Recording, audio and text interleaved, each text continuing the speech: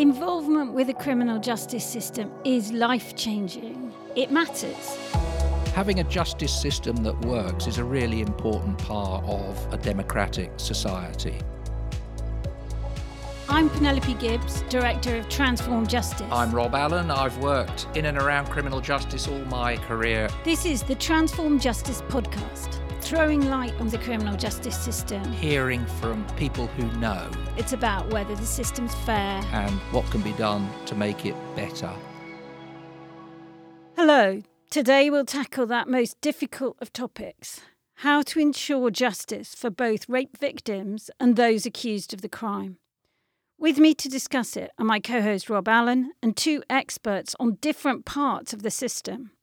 Professor Betsy Stanko, who's recently led Operation Soteria Bluestone, a programme to improve police investigation, and Kirsty Brimlow KC, a criminal barrister. Rob, what memories do you have of rape trials years ago? I'm old enough to remember some really shocking cases from the 1980s when police interviews with women reporting rape were unsympathetic, even hostile. And there was one famous case where a judge said that a woman raped while hitchhiking was somehow asking for it. So I'd like to think there have been some improvements since then, and I'm looking forward to hearing from our guests today whether that is the case and what still needs to change. Kirsty, rape trials did used to have this terrible reputation. Do you remember any cases where you felt alleged victims were badly treated in some way in the court? Yes, I do. I mean, I have been in practice for a long time, about 3 decades now. And certainly in courts, there was much less sensitivity. There still would be exhibits which were put on a table in the line of vision of the witness giving evidence. And they might include, in fact, the clothing, such as underwear of the person who is alleging that they have been raped. And there really wasn't much consideration given to whether that might have been triggering to that person and upsetting to see it there.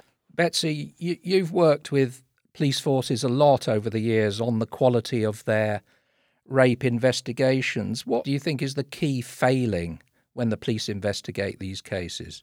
I think the key failing is that police don't understand sexual offending. And certainly our information, evidence, and research has begun to extend that knowledge base considerably. We need to learn about grooming. We need to know about positions of authority. So we learned all about the Catholic Church and other institutional settings where a lot of rape and sexual abuse took place. And yet when you get into court, what happens is that people talk about consent. And they certainly don't understand about how indeed sexual offenders often exploit ways of disarming consent by grooming, by exploitation or coercive control. You mentioned the phrase disarming consent.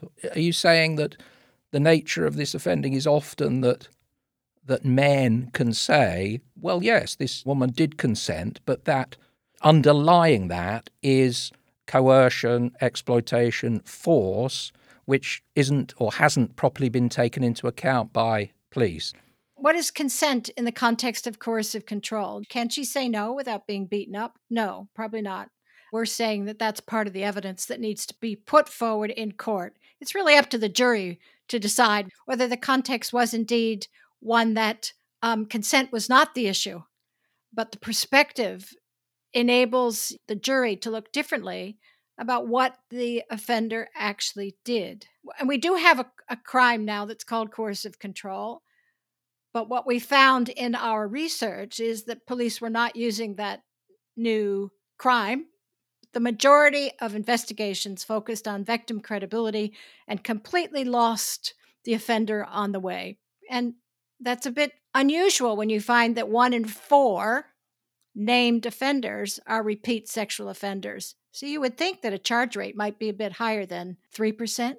I think it's gone between sort of 1.5 and 3, hasn't it, % of all reports of rape leading to a charge. So, Kirsty, I mean, there has been over the last, 10 years, a huge fall in the proportion of those reports of rape which do lead to a charge.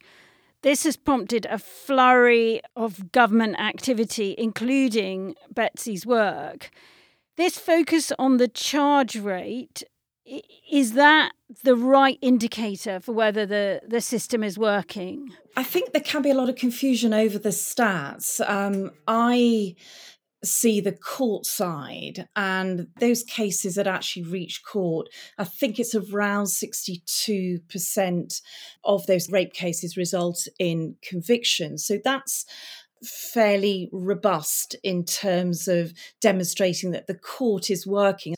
It can be difficult evidentially at court because a lot of these cases, in fact, are firstly one word against another because of the nature of the crime. And also, often they involve people who know each other, and often they involve alcohol. And so that kind of meeting at a party context is often the evidence that a jury then has to consider. And in those cases, quite often you have a defendant who's no previous convictions. And those are evidentially difficult cases to secure to the requisite criminal standard for a conviction. Secondly, with charges, it used to be that cases would go quite quickly to the court process, and then gathering further evidence would really happen once it was in the court system. What happens now is that the case goes to the Crown Prosecution Service from the police, and the police might be recommending charging. And then the Crown Prosecution Service quite often will send it back to the police to say, no, actually, we need more evidence. And this is causing a time delay of several months. And I think that probably affects then people who are trying to pursue their complaint. I mean, imagine if you've gone through the whole process and then there's another additional months lagging before even getting to charge. I'm sure that gets very dispiriting for people. And so we see a huge dropout rate of people not actually pursuing their allegations. I mean, Betsy, from your point of view, how important do you think the charge rate is as an indicator of how well or badly the system is working? I think it's an indictment against the way in which police were making decisions, and indeed Crown Prosecution Service as well. Both organizations have admitted that in this research. It can't be, really, that 97% aren't against the law. And so what we're suggesting is that if you are raped in different contexts, you have different access to justice. And actually, if you're different kinds of victims with different ages or different vulnerabilities, mental health, oh my goodness, that one is a very, very steep mountain to climb. What was happening is that the police were excluding those cases before even the victim who might have wanted to pursue could do so. And so what our work is showing already is the charge rate has increased in some places very quickly because the police are now making decisions based on what they think is chargeable evidence and putting forward a very different and a wider array of cases that you might not have seen in the past because they were being excluded because they were preempting the jury's system of belief. And there may be doubt, but actually, if you really understand offending, you might be able to describe and collect evidence very differently to demonstrate how the victim's account is actually what did happen, as opposed to what the offender is saying. It's interesting as to what evidence you can collect. You do have obviously two parts to a definition of consent, that the person has to have the freedom to consent, first of all. So somebody who is being controlled would not have that freedom. But also the defendant has to reasonably believe that the person is not consenting at the time of the alleged sexual offence. But with a coercive control case, that is where you'd probably be looking at, well, is there additional expert evidence here that could be brought, psychiatric evidence, psychological evidence? But then you would still have potentially a defendant who's saying, well, I thought she was consenting. Yeah, it may not be expert evidence. It may be that there's a pattern in practice that actually it's somebody who has reported multiple times domestic abuse to the police. I'm just giving an example. Not for all. There's no way I'm talking about a charge rate of 100%, but it's got to be better than 3%. I mean, really. Yeah. I mean, I agree, Betsy, that the charge rate is absolutely appalling. It's the worst it's ever been. But at the same time, I know cases where a caseworker at the CPS has 100 cases and they just cannot cope. And for me, that is a problem. I don't think anyone would dispute your research, but who's actually going to advise on these cases, particularly when you've got a 64,000 case backlog before the Crown Court as well? Yeah, so I totally agree, but that means that we as a democratic state have decided to parse out justice. Who are we giving it to? Who gets it? And that's not what we're told. We're told that we're allowed to access the rule of law. So not only is it charge rates have to be higher, but if that's a problem in terms of resourcing justice, then that's where we should have the argument. Not about the cases or the victim or who drank what, but frankly, why we don't have enough judges, courts, and court time to actually deal with people's disputes. And quite frankly, if I'm told as a member of a democratic country that I have a right to justice and I wish to exercise that, then I ought to be able to do so. Mm. Kirsty, I think it's true that the collapse of some cases a few years ago, the Liam Allen case was a particularly notable one, has had an impact on the number of cases coming into court. What went wrong in that case, Kirsty? He was prosecuted for rape. And during the trial, there was a disclosure of WhatsApp messages from the complainant's phone, which completely undermined her evidence. The trial then collapsed. Now, something went terribly wrong here because that disclosure, if it assists the defence, should be disclosed well in advance of the trial. So that then caused a review of what went wrong with disclosure and fundamentally an investigation into why the messages had not been handed up to see their relevance and then handed over to the defence. The evidence does suggest it had a huge knock-on effect in terms of the number of rape cases charged. And we have just returned to the position of post-Allen in terms of charging numbers. What kind of things undermined the case? So the sort of evidence that would assist the defence or undermine the prosecution would be evidence where a complainant is perhaps communicating with friends, indicating that they had an enjoyable sexual experience with the person that they then subsequently accuse of rape. The difficulty with disclosure that we have now with digital systems is the police also might not necessarily know that those messages are there if a complainant is communicating with a friend who is not actually part of the investigation. I mean, this is a very controversial area, isn't it, Betsy? The use of digital evidence, particularly from phones. And campaigners have argued that alleged victims shouldn't have to hand over their phones, particularly at an early stage. Why has this caused such unhappiness amongst victims' groups? Well, because it's taking a phone away from a victim. And sometimes that phone it gets lost. It's there for years. Sometimes they do or do not get that phone back. The sense that feels like a violation as well. And also, are they willing to get that from the offender as well? Because they don't have to hand over their phone either.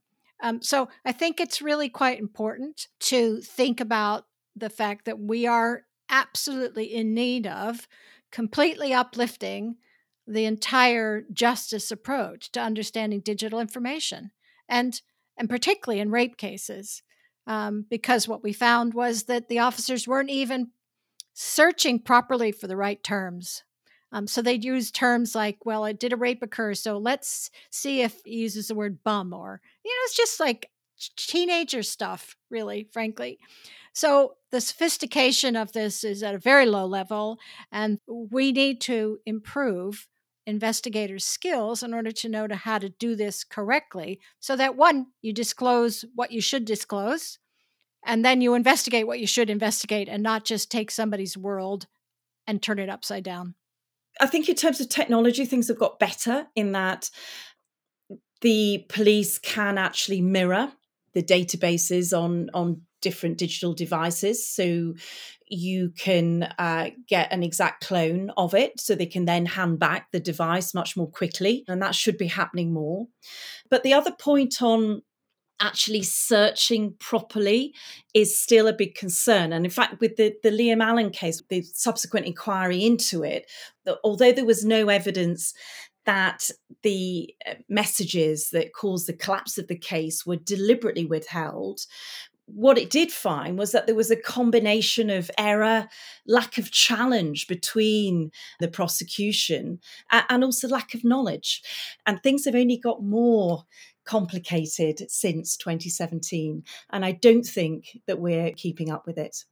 Again, it needs proper training, it needs investment, you need to get the specialists in there, and you need to get them having a grip of this at a very early stage, because delays at an early stage just cause further delays further down the line when the case gets to court. I mean, Betsy, there's a proportion of cases, perhaps quite a high proportion, where rape is reported, but the alleged victim doesn't support police action down the line. What do you think the main reasons for that are? Yeah. So can I just challenge the word alleged victim? By all means. Do you say that about a burglary victim or other victims? They have a recorded crime that says they're a victim.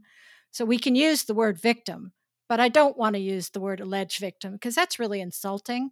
Why would a victim even want to carry on if someone called her an alleged victim after she reported? Wasn't there an inquiry into some people who were wrongly accused of sexual offences that specifically recommended that the word victim shouldn't be used unless it was qualified in some way? They can recommend whatever they want, but it is not one that I accept. Of course, there will be falsely accused. We know that that's very rare. And if they did a good investigation, they would find that out. One of the reasons victims drop out is because they don't want to endure the attitude of, well, it's up to you to prove what happened. And actually, it's up to the investigator to prove what happened. The victim helps with the investigation, whatever strategy that investigation should follow, including not wanting an investigation to go further than the recording of something. Just as we had a conversation about charge rate, if around 50% of victims decide not to proceed, or indeed the police talk victims out of doing it because they're less likely to have a chance of going forward because they're particularly vulnerable, then of course there's a number of cases that don't go forward. But how many burglary victims decide they don't want to proceed? How many robbery victims don't want to have to deal with delays in the courts? Are they blamed for dropping out? I mean, I don't think it's a question of blame. But we found the language of blame everywhere in the work that we have done. Are you saying, in a sense, it's a fault of the police, or is it a fear on the part of some victims that the court process will be very hard going and they don't want to do that? It's a whole variety of factors, including delays as well, because if you want your mental health to get better, sometimes it's best to just leave it. There is a huge amount of evidence about why: shame, humiliation, blame, still being afraid of who the offender is. But the fact that you're able to tell your story and it is a valid crime and it gets recorded for some portion of victims, that is good enough justice for them. Kirsty, I just want to ask you about the language point that Betsy referred to. Yeah, I approach it from a purely forensic legal position. And if there's an allegation of something, then that person is a complainant. And we have complainants of all sorts of offences. In terms of a legal position, it's the same as anything else. It's an accusation. Now, that's not to say when you're investigating it, you are treating your a complainant with suspicion, of course you treat your complainant in a way where you are working with them, you are gathering the evidence, you are looking at all lines of inquiry. But the police also have to look at evidence that points not only towards the suspect, but away from the suspect. The difficulty I have with the language of victim and offender being used at that pre-charge stage is it's just not accurate. So I will carry on saying complainant on the basis that if somebody is found not guilty, they're found not guilty. Yeah, but complainant's good. I don't have any problems with complainant. But it is important to explain why I will not be using victim at a pre-charge or a charge stage or a pre-conviction stage. And certainly when I prosecuted cases, I'm not going to be putting my case to the jury on the basis that I don't believe my complainant. I'm putting the evidence there and saying that the jury can be satisfied so that they're sure that this defendant, and he's still a defendant, not an offender, because they've not been convicted, because this defendant is guilty. And that is how I would be putting my case. And so I understand what you're saying about the language, but I think it's also really important that people who are making complaints don't feel that the language is such that they are not taken seriously because they are being called complainant, because that is the legal framework which is really necessary. And the issue that, in my view, is really important is a number of cases getting to court and what's happening to these large numbers that are dropping out before we reach the court. Yeah, so I agree. I stop my work when it hits the charge stage. And so I really am concerned about that 97%. We don't actually even know what an ideal charge rate ought to be. The last 2.5 years, and even in Somerset, the charge rate was 3%, and now it's 10%. Something happened. I mean, the quality of the cases are still about the same. But what's happened is that they have decided that they are going to forward an evidence an additional 7% of those complaints. And that's pretty good. And we don't know what the optimum charge rate should be. Yeah. Moving on, Kirsty, to the actual court process. And I mean, there have been huge efforts to make it less traumatic for, I'll say, complainants. And one of those is about the cross-examination. Can you say what they've done there and whether you think that that is the right way forward? Yeah, so there's been special measures in place for quite a long time now for a complainant of a sexual offence. They can give evidence behind screens, and that is now automatic. So the defendant cannot see you, you cannot see the defendant, but the jury can see you. You can give your evidence from another room via a television link. Now, a new development is something which is referred to as Section 28. And this is where the cross-examination of the complainant is all recorded in advance. And then when it comes for the trial, it's played to the jury. So they don't actually have the complainant in court at all. And it was another policy that came in, taking no soundings from barristers who actually prosecute and defend these cases in court. If we had been asked, I can tell you that I would have said, and I know my colleagues would have said, that we have concerns that when a complainant is giving evidence through a screen, the impact on the jury is lessened. And that might, therefore, lessen the effectiveness of the evidence that is then given to the jury. Now, it's anecdotal, and research is being carried out on that by Professor Cheryl Thomas to see if there's anything in that feeling. So I have concerns about overuse of technology, particularly when you've got a complainant that's waiting so long to give their evidence in court. And in fact, they're following the professionals. This is going to be what's best. But sometimes if they're told, do you think you could actually come to court and give your evidence behind a screen if they're spoken to and explain what will happen? You might be giving the case a little bit more chance of ultimate success within the court setting. And in terms of that success, Kirsty, I think juries convict in about 2/3 of rape cases. What do you think could be done to get higher conviction rates?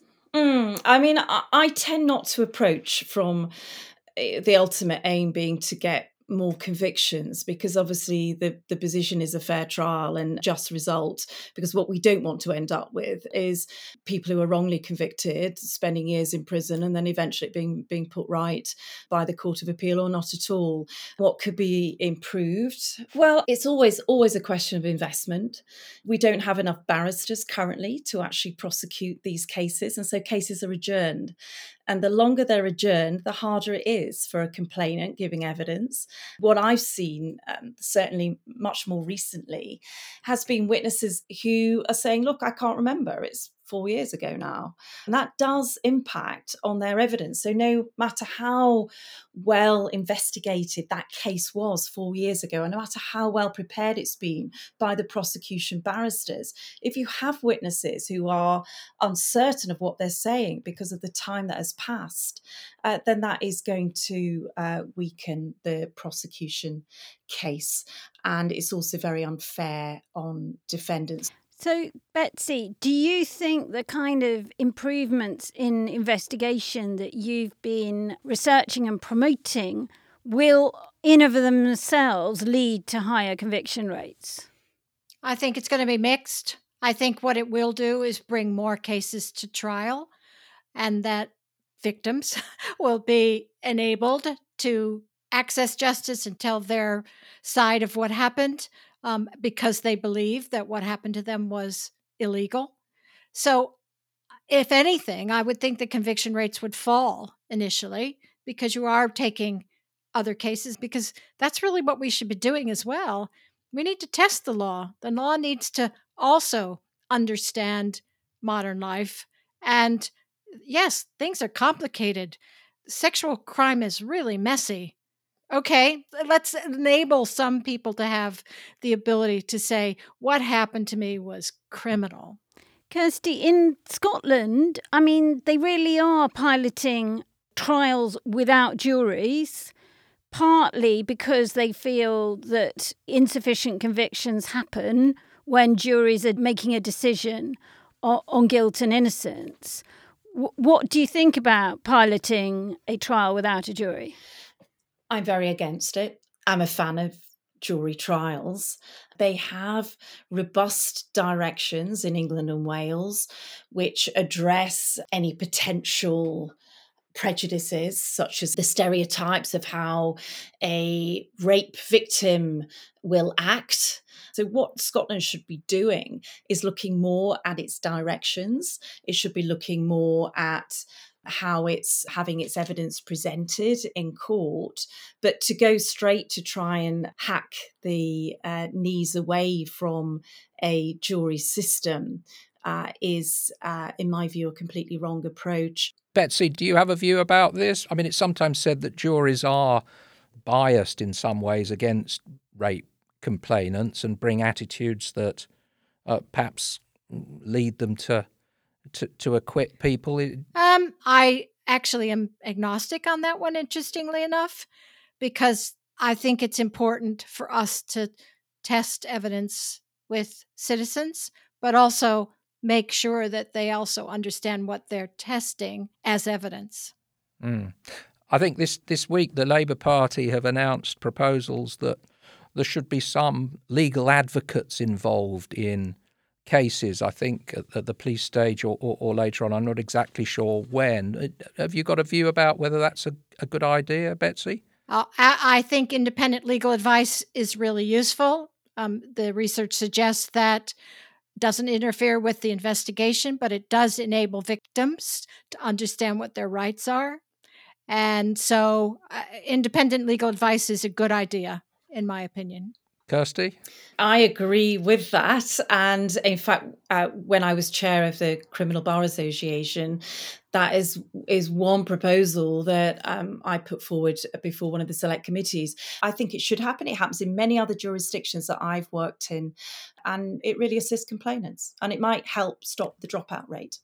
I would say as well, I think it is a good idea, but it is totally unprecedented in our justice system. And I just wonder if they propose legal advocates for rape complainants, whether there wouldn't then be huge demands to have the legal advocates in other crimes as well.